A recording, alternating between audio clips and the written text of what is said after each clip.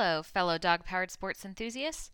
This is Chelsea Murray, and you are listening to Positively Dog Powered, a podcast that dives deep into the real world of positive reinforcement training and dog powered sports.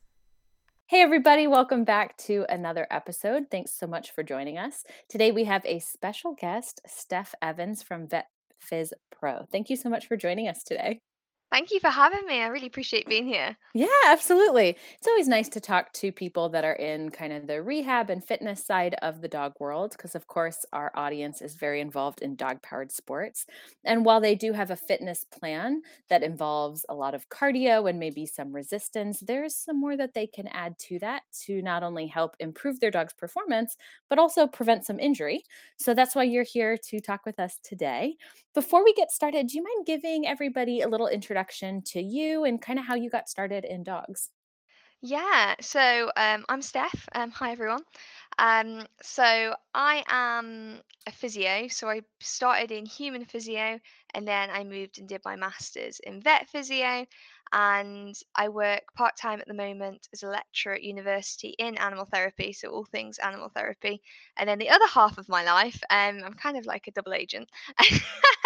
The other half of my life is working for myself and Vet Phys Pro, which is literally like saying I'm all about kind of keeping people and their dogs on their feet and as going as long as possible for as well as possible. But in terms of how I got into it, I wasn't always like, oh yeah, I want to do dog rehab. I was a bit confused at the beginning, so I started off. I think a lot of people start off wanting to be a vet. Yeah, so I started off looking at kind of vets, and I think I spoke to too many vets. So I remember having one conversation with a vet, and I was like, "Do you have time for a horse?" She was like, "I don't have time for a boyfriend, Steph." And I was like, okay. And then I ended up exploring other options where people had time in their lives. Um, hats off to vets. Vets do amazing things. But I do quite like my own time. And then kind of had a look at different things. And I think I looked at an equine science undergrad, and they mentioned about a vet physio masters. And I was like, oh, that sounds interesting. And then I went for, then I found out about doing like the chartered route, so doing human first. And I went to an undergrad human physio open day with my, as you do with your parents. And in the finance talk, they were like, it's free. And my mom put her hand in front of everyone. She said, I'm sorry, did you say that was free? And then they said yes because I'm in the UK. If people can't guess by my accent, and so the NHS, so our National Health Service, at that point paid for the degree. Wow. And my dad was like, "Yeah, you should do this." Yeah. Free education, free career path. That sounds great. Yeah, I think it saved me about 30K. So I was like, "It's free, and I can get into the masters. I'll do that." So that's how I got into the human and then animal side, and then I did do some horses, but then horses can damage you a lot more. And yeah, some horses are not well behaved. Yeah. And yeah, I just fell in love with the dog side. I've got my own dog. So I've got a golden retriever who's 3 now. He is my first paycheck and best paychecks well spent. I will be honest. And yeah, yeah. So with him, I try and keep him as fit and healthy as possible. And I think that's kind of what drove me into it. I Yeah, love that's it in a that. nutshell. I love that. So you started on the human side of things and then kind of evolved towards the animal side as you got into it a little more. Yeah, so I ended up doing the 3 years of human. I didn't hate it. I actually really enjoyed it, and kind of how I got into exactly what I'm doing. So I like doing like, oh, people have injured them. Maybe people get whiplash. Maybe people are doing, I don't know, sports. People hurt themselves generally. So I work with quite a few people, giving them exercises, stuff like that. And I don't take offense. It's boring. People find it boring. And they're like, yeah, yeah, Steph, I did my exercises. And oh, no, you didn't. You're like, I can tell. That's okay. Yeah, You don't need to lie to me. you don't need to lie. So people hate it. Like they understood it, or maybe they'd do them for a bit, they'd get better, and then they'd stop. And then I did this with animals, and people would do their exercises. They're really good with animals. We would literally like give our dog gold and eat baked beans on toast. And Yeah. Yep. so people are good with the dog ones. And I was like, oh, well, why can't I combine this? Because then you're saving yourself time. Because people are like not keeping themselves fit, sometimes just doing everything for the dog. And then that's how I was like, well, I'll get both of them and just cram them together. I love that. I love that. So, on a day-to-day basis, what are you generally doing with clients that you're seeing? Are you doing more of the rehab side? Are you doing preventative stuff? Both? I'd say I'm more heavy on preventative now. So I work with a lot of people who like canny crossers, people who do. There's one lady I work with, she does everything, like every single dog sport known to man, I swear. So people who do dog sports, as well as like people who have like, your happy sofa dog, um, generally kind of the spectrum, but in preventative, so just trying to keep them on their feet. I do a little bit of rehab. So the guys that I see face to face in my clinic, they're your rehab cases. They've seen a behaviourist, so I get referred to for a few local behaviourists where the dog's kind of showing loads of behavioural issues, and they come to me, and I'm like, "Is it pain?" Because they're really related, Mhm. super related. But yeah, mostly the preventative side, which is fun. I love that you brought up that behavior stuff too, because from a training standpoint, when we see clients for behavior modification cases, that's one of the first things that we ask is how long has this behavior been happening? If it's new, have we gotten your dog checked out? Because there's so many little things that our dogs will hide. They're very stoic about things. And if there's something that's uncomfortable, oftentimes we might not see that expressed physically right off the bat. We see it more behaviorally. And some are so stoic. I mean, if you think of your typical like Labrador, they've been known to have like really late on cancer, and no one's even noticed because I love dogs so much. They we are their best friends, and they do anything for us. And if they are in a bit of pain, but they can still be with us trotting on a little walk, they will. And Yeah. they're so loyal. So Yeah. yeah, and that's where like I talk to people and know your dog, really know the ins and outs of your dog, and even though it might be like a teeny tiny change, this is kind of where all the preventative stuff comes in. You need to recognize it, even if I have people with little diaries like, oh, my dog did this today. If you notice a change, then it's a change. Why is it happening? And if it continues and gradually gets worse, because sometimes people go to the vets or whatever, and that, oh yeah, my dog struggles to get up from the bed, but he didn't like a year ago, and it's you just don't notice it until it's like it's a big functional thing, and you're like, if only we'd seen each other like a year ago. Yeah. Well, and I think that's especially important for our people that are engaged in dog-powered sports, right? Because these sports are really demanding of the dog, and there's a lot of things that can go wrong pretty quickly that our dogs might hide, and we might see it simply as a lack of enthusiasm, right? Or Yeah. maybe they're not quite as gung ho off the start line, or they're having a little bit of trouble with fitness, and we're going, you know what, maybe they're just not in shape. But a lot of those really small changes we need to be aware of because that could indicate potentially that something's going wrong or that we have some kind of lack of strength in a certain area that they're really needing this season. Yeah, and sometimes, I mean, in whatever sport anybody does, we push our dogs more than they would do generally just tottering around. And when we push them, we end up kind of stressing their body in ways they wouldn't usually be stressed. Or sometimes it brings about an issue that would have happened anyway, but it just highlights it. So I know a lot of canny crosses. So when it's called crabbing. So if you're Hmm. behind your dog running and the bum kind of drifts to the side. And a lot of people think, oh, it's just because the tail's hitting the line. That's all it is because it holds its tail up. Is it? Is it always that? So sometimes that can be kind of muscle imbalance, but it's tiny things that you won't think of it at all. But once you're looking at your dog, you're like, actually, although they've done it forever, is it normal? Hmm.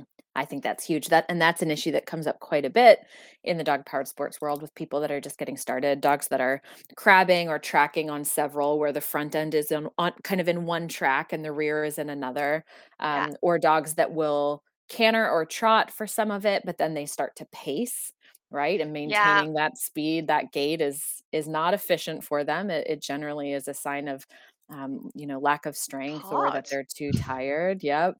So when people are kind of engaging in dog powered sports, I think a lot of our folks listening are very good about keeping their dogs generally at a good weight. which is of course very important. And they're Yeah. they're generally good about allowing ample free running and doing lots of cardio with their dogs. Yeah. But can you talk to us or explain why that might not be enough, and why that client that you mentioned that does a million dog sports, right? But going to agility and going to dock diving, that's not necessarily their fitness, right? That's them doing that sport, but we need to do other things on top of that. So, can you kind of explain to our listeners why that might be the case? Yeah, and first of all, before I say anything, anybody who's listening to this and you're like, oh God, I don't do that. It's okay, like the amount of people who come and see me and they're like, oh bless them. I've got to take my hat off to them. The amount of people who turn up and they're like, I have no idea who you are or what you do, but the vet told me to come. And I'm like, well done you. You came to something that was good for your dog that you had Yeah. no idea. So it's just not known about. So whatever, what if you sit in there, like it's okay. Like please don't come away from this beating yourself up. It's fine. So when we do sports with our dogs, it is brilliant. It obviously our training or whatever, it obviously fittens them up because I imagine everybody's dog is looking in pretty good shape generally. Um, but there is more that you can do to kind of protect them. So strength and conditioning, really easy if we think about people. So if you think about our Olympians, people at high level sport, you wouldn't see a footballer just go and play football. They will have strength and conditioning at the gym sessions. Even if you people went to uni and like took part in a sport, I'm sure they will have thrown you in a gym sometimes. Because the reason why they do that is it sounds really simple, but it just strengthens kind of the soft tissue structures, the muscles. So if you've got a joint, so let's say we've got our knee joint, and if we strengthen the muscles all around it with exercises which are super specific for that particular knee, then that knee is more stable. And if we've got, say, the footballer on the field and they get tackled, then a risk is that their ligament in their knee, yeah, it can snap and it's a horrible injury. But if you strengthen that knee and it gets hit, it's less likely to pop. So, transferring that across to our dogs, the research is all the same, but research in dogs is slightly behind people. We're always slightly behind, we're continuously chasing, but it's the exact same. So if you strengthen the muscles and really do exercises, and when I say exercises, it might be kind of specific sit to stands in certain ways, or going on platforms and getting your dog maybe to do a bow on them. There's loads of different types of things that you can do, and do speak to someone to be like, oh, okay, like what do I want to do? They're exercises that are really specific that really strengthens specific joints and they can reduce injury risk in that way. But they can also like optimize performance. You might find that your dog might have a bit of muscle imbalance, so like the crabbing. So my dog, I do a lot of work with. He is a good old crabber, and part of it is habit. But I'm working with him, so it's okay if your dog. It's not like my dog's broken. It's fine, but it's yeah. So that's the conditioning, and then flexibility, we need to have some sort of, if you think of like an elastic band, it needs to be stretchy to work functionally. So when we have kind of the soft tissues in our dogs, if we had that hit force against the knee and it was really brittle, like a plate, then it would just snap. Whereas if you've got a nice bit of give, then maybe that ligament, if it is stretched, it will just stretch and then come back together. And maybe you might have an overstretching injury, but that is 10 times faster and easier to rehab than a. So, yeah, Yeah. that in a nutshell, that's kind of do it on top of your other stuff, but don't like knacker your dog out. Think about how much you're doing. Yeah, so let's talk about that a little, because for our people that are pretty active in the competitive side of the sport, Yeah. they could be going to 2 races a month, let's Mhm. say, which that involves quite a bit of intense performance for Saturday, Sunday, and then they might have a rest day, and we've got our normal running and conditioning training days on top of that. How much is too much? When do we add in, these exercises to the routine enough that they're making a difference, and not so much that it's necessarily getting in the way of or harming the dog? Yeah, and it's a tough one. It's kind of like how long is a piece of string? Every single dog will be different. I think the main thing to start on is rest days. So rest days are super duper important, at least like two a week. So if you're doing a huge competition, the day after, you don't want to be doing loads. The day before, you don't really want to be doing loads. So if you've got a competition, I'd grow around that. Um, but yeah, so at least like one or two, and you can still do stuff on your rest days. Like, don't put them in a crate for 24 hours. Like, get get them walking around. You go for a little potter and stuff, but nothing crazy. So I generally have people doing these exercises like 3, 4 times a week. But even if you just did it like once or twice a week, it's better than nothing. Um, yeah, but it's kind of, but it doesn't have to be like a whole hour session. So the exercises that I give people, you can do them in less than 5 minutes, some of them. So it's like, oh, I've put the kettle on. Okay, I've got 2 minutes, let's go. As long as you're, and it kind of brings us in, the big things is warming up effectively and cooling down effectively.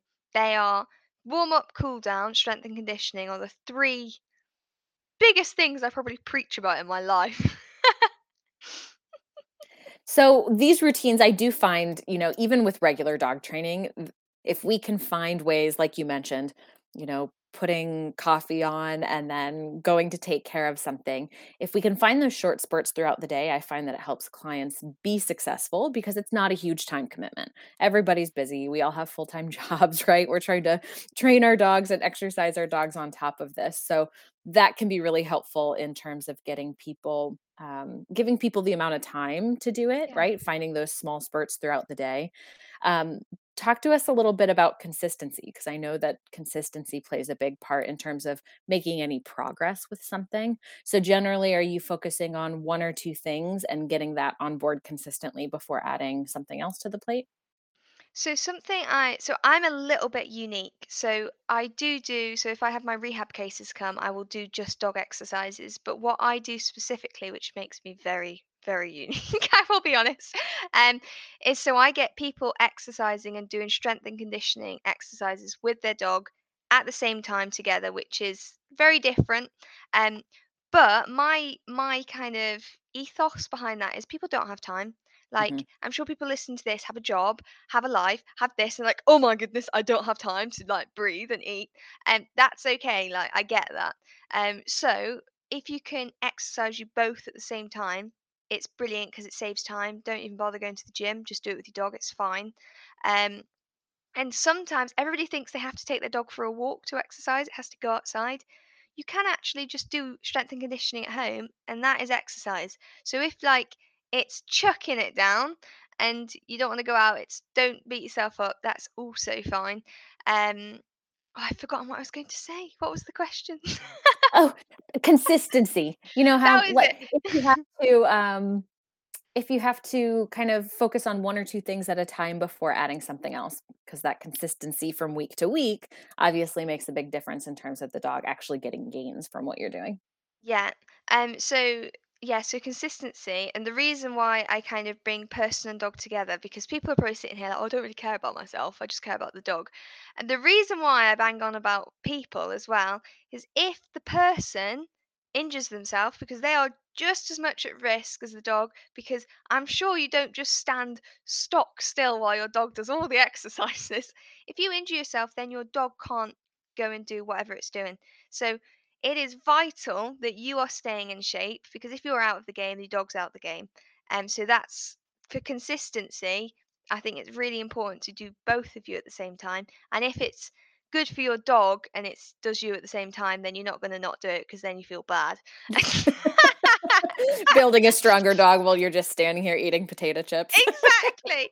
And in terms of kind of consistency and building it up, so I generally start quite easy. No matter, like, I might have a really high level person, but I start nice and easy, just because when you're working together, like if anybody lies on the floor with their dog in the lounge, the dog probably goes absolutely psycho, jumping all over them. Um, because it's exciting. So first of all, it's kind of training the dog like, okay, like it's okay, we can be calm doing these things. So that's, I kind of begin like that, and then we progress it as the dog's kind of listening, because where it's different, if you're standing there doing star jumps, dogs usually get really excited, so it's building them up. I wouldn't just start doing jumping jacks with a dog and expecting it to weave between my legs, because it would just fail. And then if you fail at the first hurdle, you're not going to continue it. So if you build it up nice and slowly, then it's the training that comes with it, your relationship, just grows, and they begin to listen, the trust and confidence, because then they get confident in, well, my human does a bit of weird and wacky stuff, but it's fine. Um, so that I find helps in consistency by a big thing I preach is set you and your dog up for success, not for failure. I love that. So yeah, So take it important. slowly. Yeah, It I think a is. lot of people will get excited about something or enthusiastic and they dive in and they might dive in a little too much. And I think that's a really easy way to get burnt out for both you and the dog. And then you're not going to be consistent with it. You're not going to be able to maintain it. And so, obviously, for something fitness wise for human and dogs that are involved in this sport, we want something that's realistic. We want something that they're able to maintain. Yeah, and you want to build it up slowly because you don't want to. How many runners, right? So we're coming up to January. I will have quite a few phone calls. So, New so Year's resolutions by chance? yeah, everybody will have set a New Year's resolution of running, and they will run, and then they will get shin splints. So if anyone doesn't know what that is, so their shins will really hurt because they will just start running 10 miles, 5 miles on concrete, and they won't have any preparation, no warm up. So the whole point, even if you are really excited, don't dive in too fast because you can cause damage. It's building up slowly. It might seem slow, but it's the best way to do it. You don't just walk into a gym. I think this, some women are scared of this. So a lot of women are very scared of doing strength and conditioning because they think, I, I, I don't know how many times you can explain it to people. They're going to walk into a gym, they're going to go on a bench press, do 8 reps, and then they're going to walk out looking like a really bulky man. And it is a genuine worry. People say it loads, don't they? Yeah, I've heard that so many times. Exactly. So, anyone listening, I promise that won't happen. It really won't happen. So, you've got to do strength and conditioning to kind of, you're not going to bulk up. You're not going to look like what you don't want to look like. It's just really important to build it up slowly. Those guys who look like that, are guys, so they beat us anyway with all the testosterone. It's easier for them. Even if I like ate protein powder 24/7 and lived in the gym, I wouldn't look like that as much as I tried. So I think you need to get rid of that fear. That's the first fear you got to get rid of. And it takes time. You don't just suddenly become pumped up, even if you eat loads of protein powder. Yeah. I'm sure some people wish that were the case, but Oh my goodness, unfortunately, gains yes. take a little time. And if anybody promises you that, then it's probably Run illegal away. and not recommended. Yeah, exactly. So a lot of our people, in dog powered sports have a pretty consistent running program. Like usually when I talk to people, they've started off with some kind of couch to 5K program, right? And that kind of gets them in the gist of getting out consistently, starting to build slowly, like we were just talking about.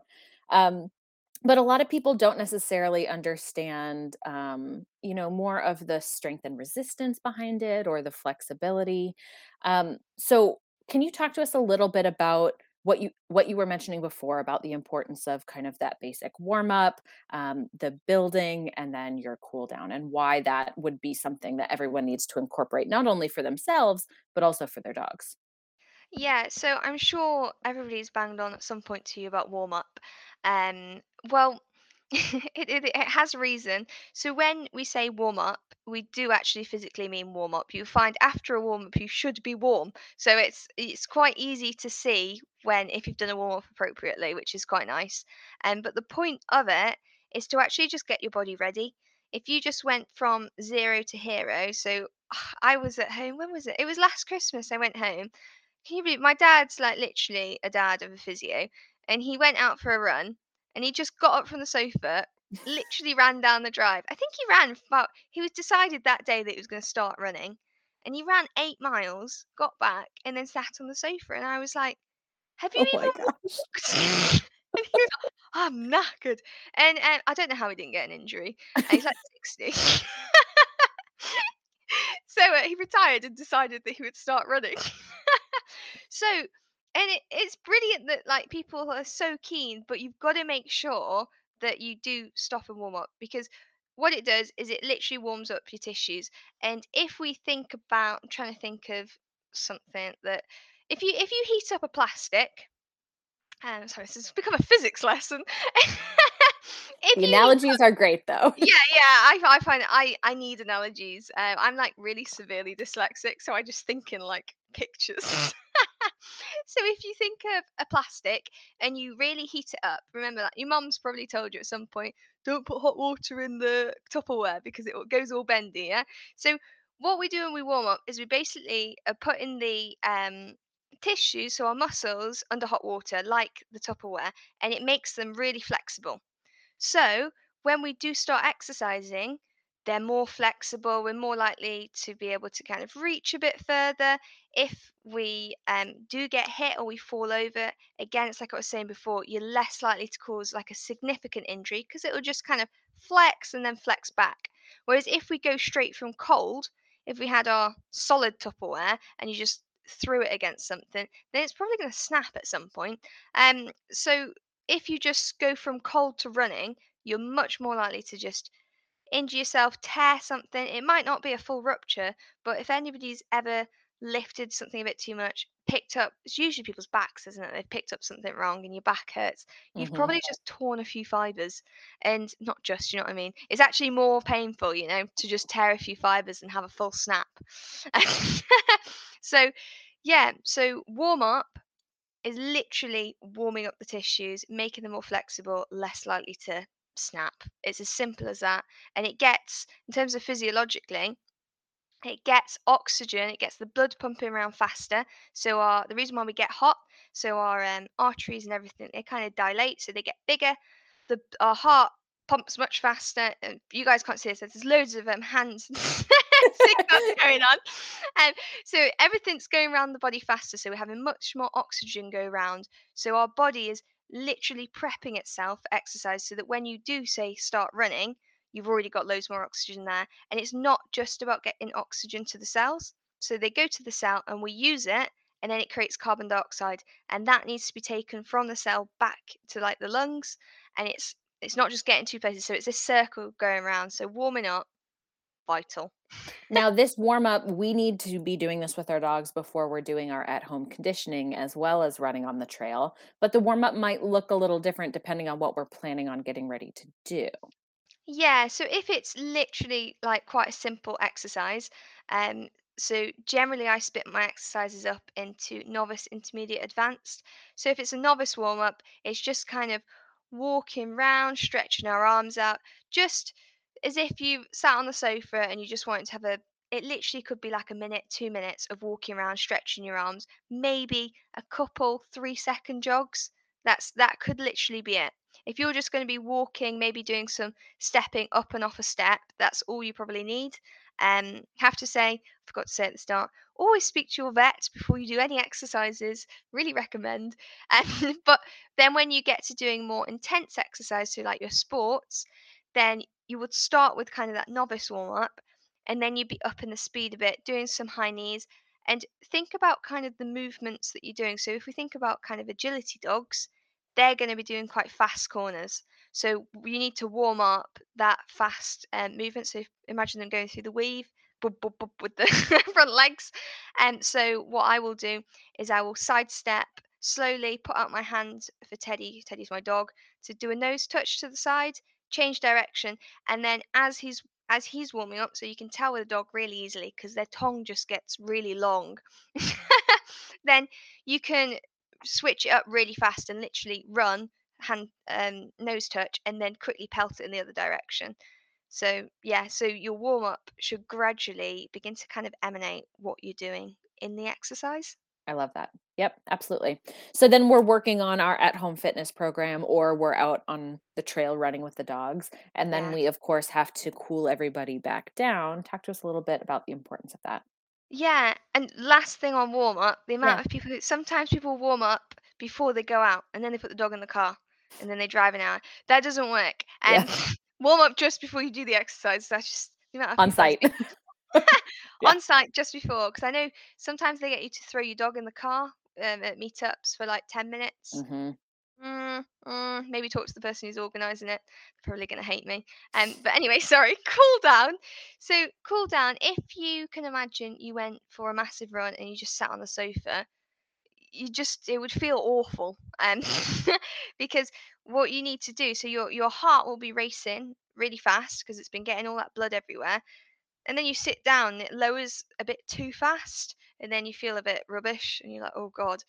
So what you need to do is kind of the opposite of a warm up. So whereas a warm up we gradually build up, with a cool down we gradually bring it back down.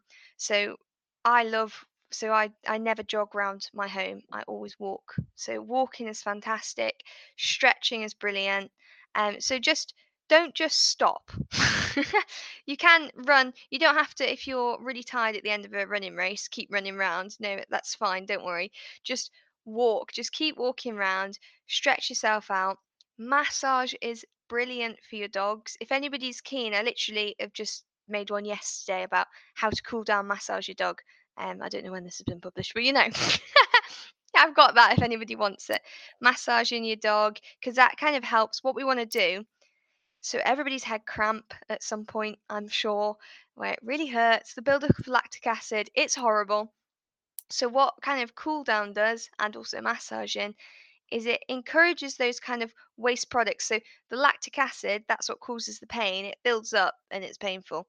So kind of by encouraging the blood to continue pumping around, we're getting those waste products out the cells, getting it back round. Then hopefully you should have no cramp, hopefully. And the next day, that kind of post soreness, which is delayed onset of muscle fatigue. Yeah, I said that right way, DOMS. um, sometimes you can't help it, but you can make it less worse. Less worse, if that's even good Mhm. English. Yeah, no, no, that makes sense. Any suggestions on ways where if somebody has more than one dog, Mm, obviously two would be a little easier to clip to leashes and kind of walk around as they're yeah. cooling off. But any other suggestions for those larger teams on how one might kind of ease that transition from running to just stopping? Yeah, it's hard, isn't it? I think it'd be cool if you had friends, if you Hmm. could pass them then. But if you're literally just by yourself, are we talking about, like if you had, I don't know, dogs pulling a sleigh, that type of thing? Yeah, yeah, Yeah, sled or rig. Yep. glad, So yeah. either on snow or on dry land. Yeah, I would love to have a go at that. yeah. I think it would just be if you can, because obviously it depends how much space you've got, doesn't it? If you're at an event, Hmm. can you walk them around a bit first? You mean you don't have to be? You can walk next to whatever contraption they're pulling that you're Hmm. usually standing on, and just encourage them maybe walking in big circles. So big circle to the left, big circle to the right, straight line. They can still be kind of attached to each other. And that's another thing I didn't say before. Left and right, bend in both directions. I'd Hmm. say just try and walk it off until they've stopped kind of panting, that type of stuff. Um, you're never going to stop them panting, but you know what I mean. They've just come down a little bit. So if you've got the space, walking big circles, I find really helpful. I I love mean, that. and if they're really good off lead, maybe you could like get them all next to you walking. Yeah. Yeah, no, in certain circumstances, especially training, I think that definitely would be feasible for some people to kinda let them Yeah, free walk around an area or get them if you're difficult running at from your home. house into a yard to kinda let them walk around there.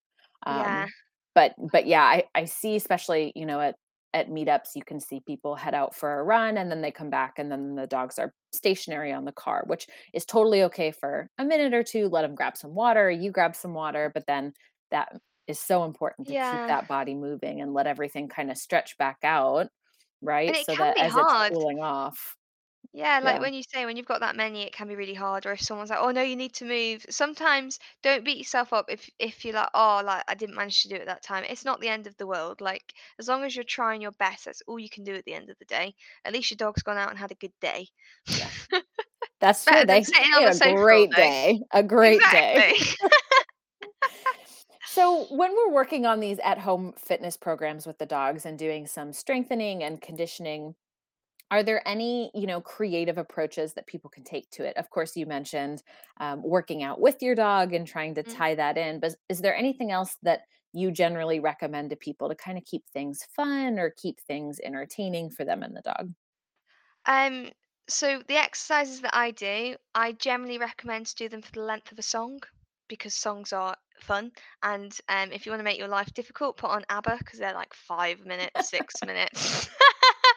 um, so you can do it to songs because that's 10 times better. And sometimes if you've got, say, 4 exercises, so what I do, if you've got 4 exercises that, yeah, I know them, we can do them really well, do 4 songs, have a little bit of a break, and then 4 songs. And then it's like a 25-minute workout, and it's like going to a spinning class with your dog. So can recommend that. If you've got a friend, it's good fun to do them together because then you're getting your dog to listen to you with ignoring somebody else doing star jumps. And something I recommend is start in the house, then go out into the garden, then this is the whole set them up for success. Throwing out toys while you're doing the exercises, they've got to ignore the toys. Then you take them out to the dog park. Can you do it in the dog park, ignoring everyone?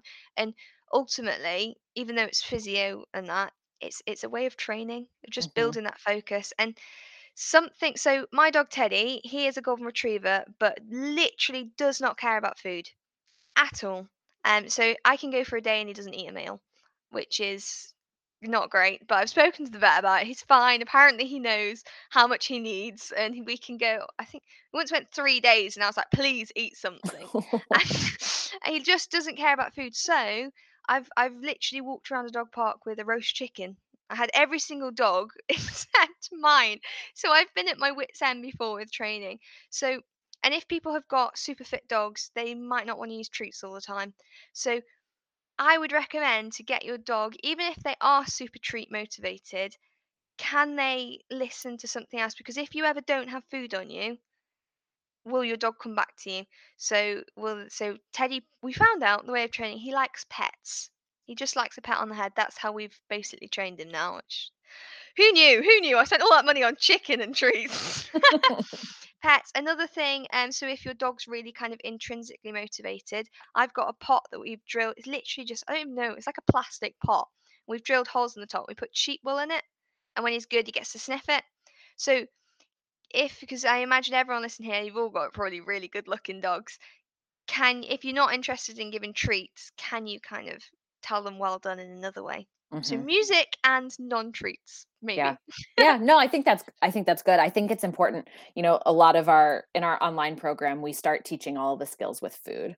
We're Yeah. teaching dogs how to turn right and left, how to stop and go, how to do a line out behavior, and all of it starts with food. But we always have to get to the point where our dog can do that behavior without food. We need to find non-food reinforcers in the world that our dog enjoys. And sometimes it's really easy, right? Like you go to the back door, you ask your dog to sit, and their reward is getting to go out, run around in the backyard. That's what they want in that moment. Sometimes it's a little more challenging when you're out on the trail and there's distractions because they might want that distraction. And sometimes The we can't squirrel. give It's them that always as the the squirrel. reward.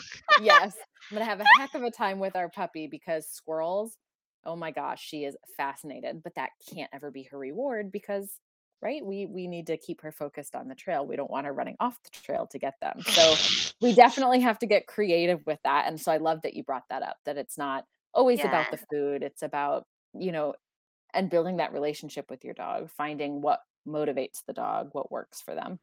exactly. Why not combine training, exercising, both of you, everything all at once? Because we literally only have so many hours in the day. Yeah, That was my conclusion. I was like, well, I'll just do everything. yeah, yeah. So obviously, anybody who is getting engaged in a fitness program with their dog should go talk to their doctor, should go talk to their vet.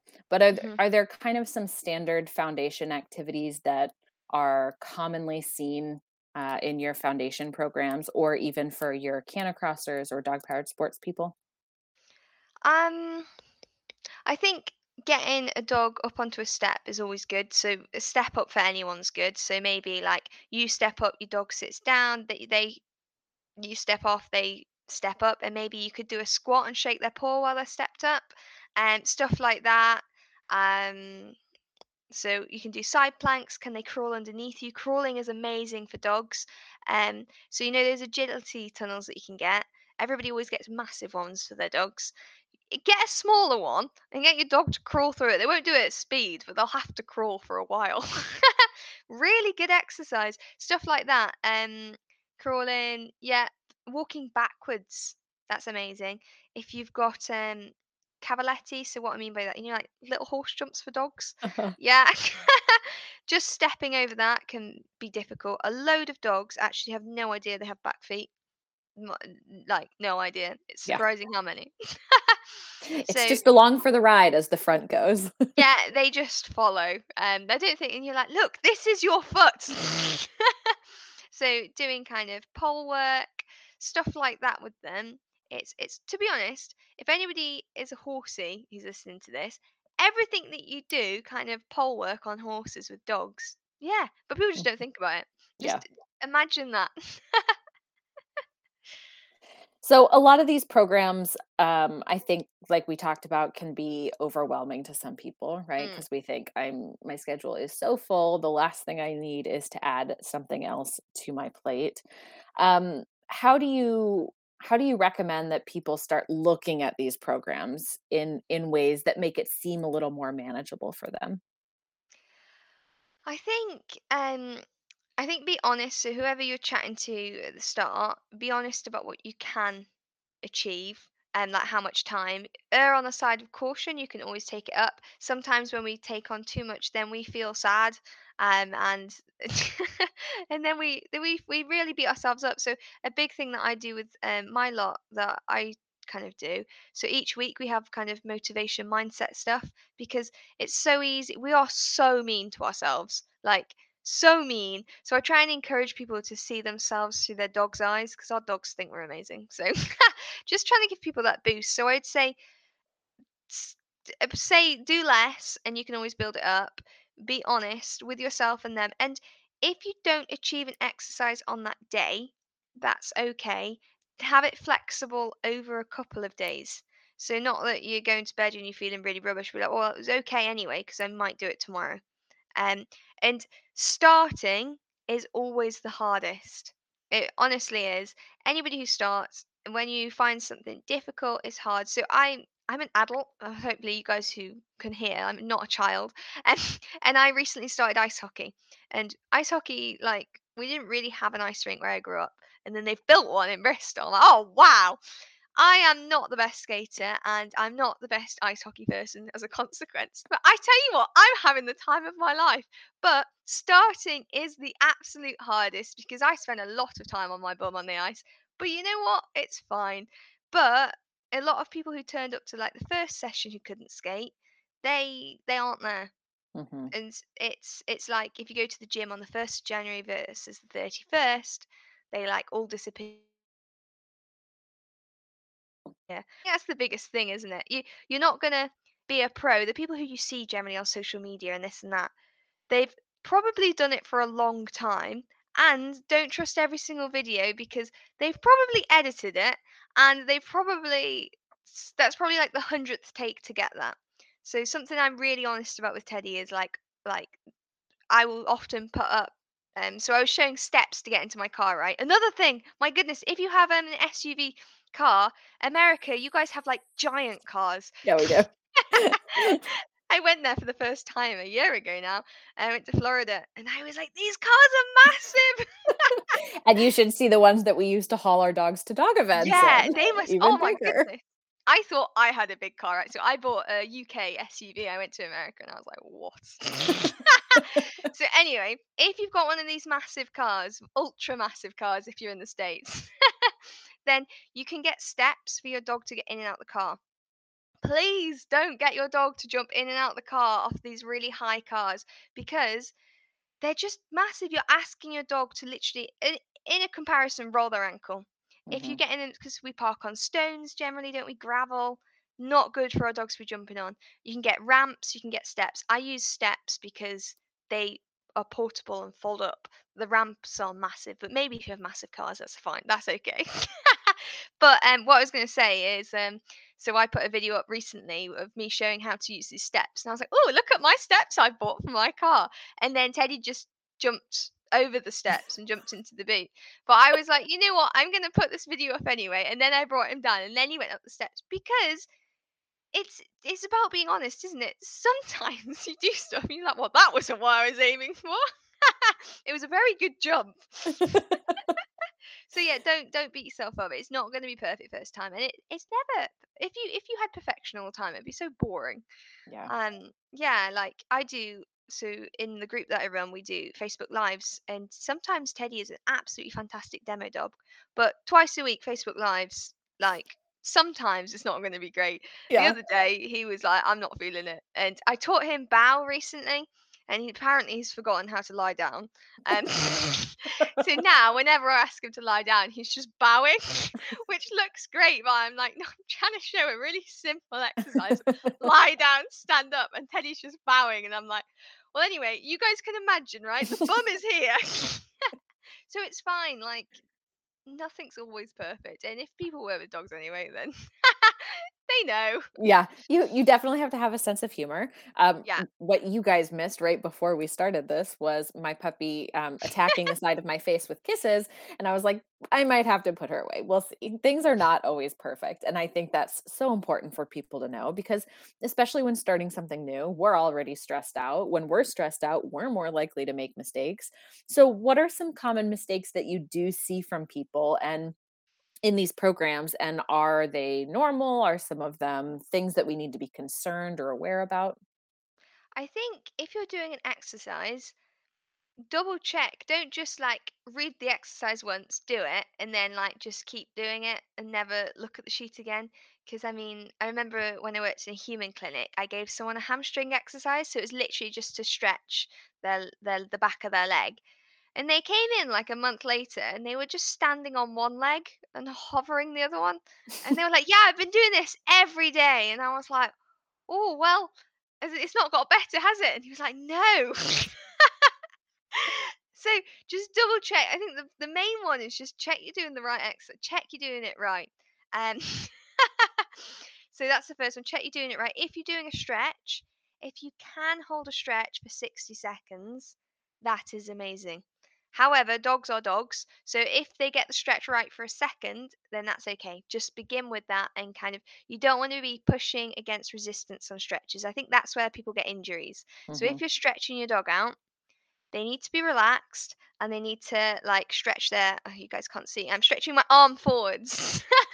So it needs to be relaxed. They need to relax into the stretch. The first time you do it, your dog's probably not going to do it. And if they do, they probably won't do it next time. What it takes time. Like Teddy's good at it now, but he's 3 and I've been stretching him since I had him. So it's just don't push against resistance. I think it's rushing. I think that's the thing that people want to achieve perfection too soon. Um, so just take it easy and end on success. The amount of people who do it, so you do an exercise, your dog does it. I mean, I am guilty of this. I'm sure you are.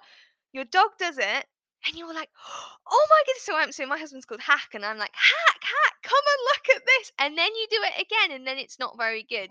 So if you're going to show someone or record it, record the first one. If you do it well, just stop. Well done, we did it, and leave it Yeah. as that. So end on success. And the shorter like the exercise, the better sometimes. So if you're lucky to work at home, then hey, you could do it like you're supposed to get up every 5 minutes for an hour, aren't you? If you don't, please get up every 5 minutes for an hour, move your legs, do something with your dog, it'll keep you both entertained. I think, yeah, just little and often, not aiming perfection too soon, and building up a program gradually because people get really motivated, they Mhm. do loads, and then they can't be bothered, and then they stop. And the whole point is to do something which is sustainable and engaging, and yeah, we're trying to create time. It sounds really Yeah. stupid, but yeah, try to create time. One thing that came to mind as you were talking about stretches actually was stretching generally for our dogs when we're talking about it for dog powered sports happens on site, right? Mhm. Because that's part of our cool down routine once we Yeah. get their heart rate back down to normal. So I imagine that there's quite a bit of work that people will need to do as well in terms of getting their dogs to actually relax in an environment like that. Of course, the exercise beforehand helps, but that's something as well that you'll need to practice at home and then slowly start taking on the road with you so that your dog gets more and more comfortable practicing those stretches and being able to do them in different environments, particularly environments that might be high arousal. Yeah, so if we're thinking about like a competition place, off what's probably going to happen is your dog isn't going to lie down, it isn't going to give you its leg. Let's be honest. It's about honesty, isn't it? So one thing that might be quite good for that is teaching exercises just as normal as a sit. Like I've got the bow. The bow is a fantastic stretch. If you can get your dog to sit when they're at a place, why can't you get them to bow? It will take time, so you can do a bow stretch. Maybe you could teach your dog, so you know when they have like back leg awareness. I've Hmm. forgotten the posh word, but they know where their back feet are, and maybe getting them to reach out for a platform, and you could Hmm. do it. Place the platform maybe a little bit away or whatever target, and they're having to stretch backwards. Maybe if they know touch, you could hold your hand up and they could touch your hand. It's going about it a slightly different way, getting the dog to view it. This is just the same as sit, rather than you might not be able to get them to lie down and properly stretch out the leg. That might be a nice at home routine, but when you're out and about, Yeah, I'd can be be a little more impressed. challenging. Yeah, Especially races. Dog races are loud and exciting, yeah. and it's going to take a little bit of time for your dog to be able to do some of these And things if you have successfully. multiple ones, yeah, I imagine it's easier then. You could maybe get two at a time. Bow, Yeah. bow, bow. Or harder because they're like, "What are you doing? What's your reward?" Yeah, I want that. I think that's better than mine, thanks. Yeah, or So maybe not. tell us, Steph, a little bit about your program. We'll drop some links to it in the comments for the show notes, but tell people a little bit about what they could expect and who it might be a good fit for. So it's called the Ultimate Boot Camp because I had a bit of fun in the afternoon naming it. So it's a 12-week coaching program, which is the whole point of it is to kind of coach people and give people the confidence to do strength and conditioning. So the aim is basically for you to be a sponge and to just grill me for the 12 weeks and then to go away and you'll have like downloaded all your PDF exercises. So you've got all them, all your stretches, and the aim is just for you to be confident to carry on. So what we do is we create like a personalized exercise program for you and your dog. We do the mindset stuff each week, keeping you up with it. Accountability because I need the kick up the backside a lot. The kind of bi-weekly, that's the word, bi-weekly kind of Facebook lives. There's a group. So it's kind of one-to-one plus group coaching. And people in there, they've the focus that they've got from their dogs is great. So yeah, they've had great stuff in terms of kind of strength and conditioning and that. But in terms of the focus they get in, I've got a lady who canny crosses, and she used to like go to hell and back because, especially at the beginning of the races, her dog would run very fast. Yeah. She get launched off planet Earth, and she's actually able to like focus the dog and bring her back. So it's kind of a nice combo. And if you haven't got time, this sounds really crazy. If you haven't got time, you probably need to talk to me because then we can just put it together, create time. Yeah, I know I can't literally turn the clock, but sometimes you can combine. It's combining both your fitness together, which is just kind of Ends up saving you time in the long run. yeah, because then if you really like your sport that you do, then this It's important. is it's important, yeah. And if you want to keep your dog going for as long as possible, and it is for kind of the sporty dogs and that, but also because it's a customized thing. I've got a lady in at the moment. She does quite a lot. She has a lot of younger dogs, but the dog that she actually decided to mostly work with through the program is her older one.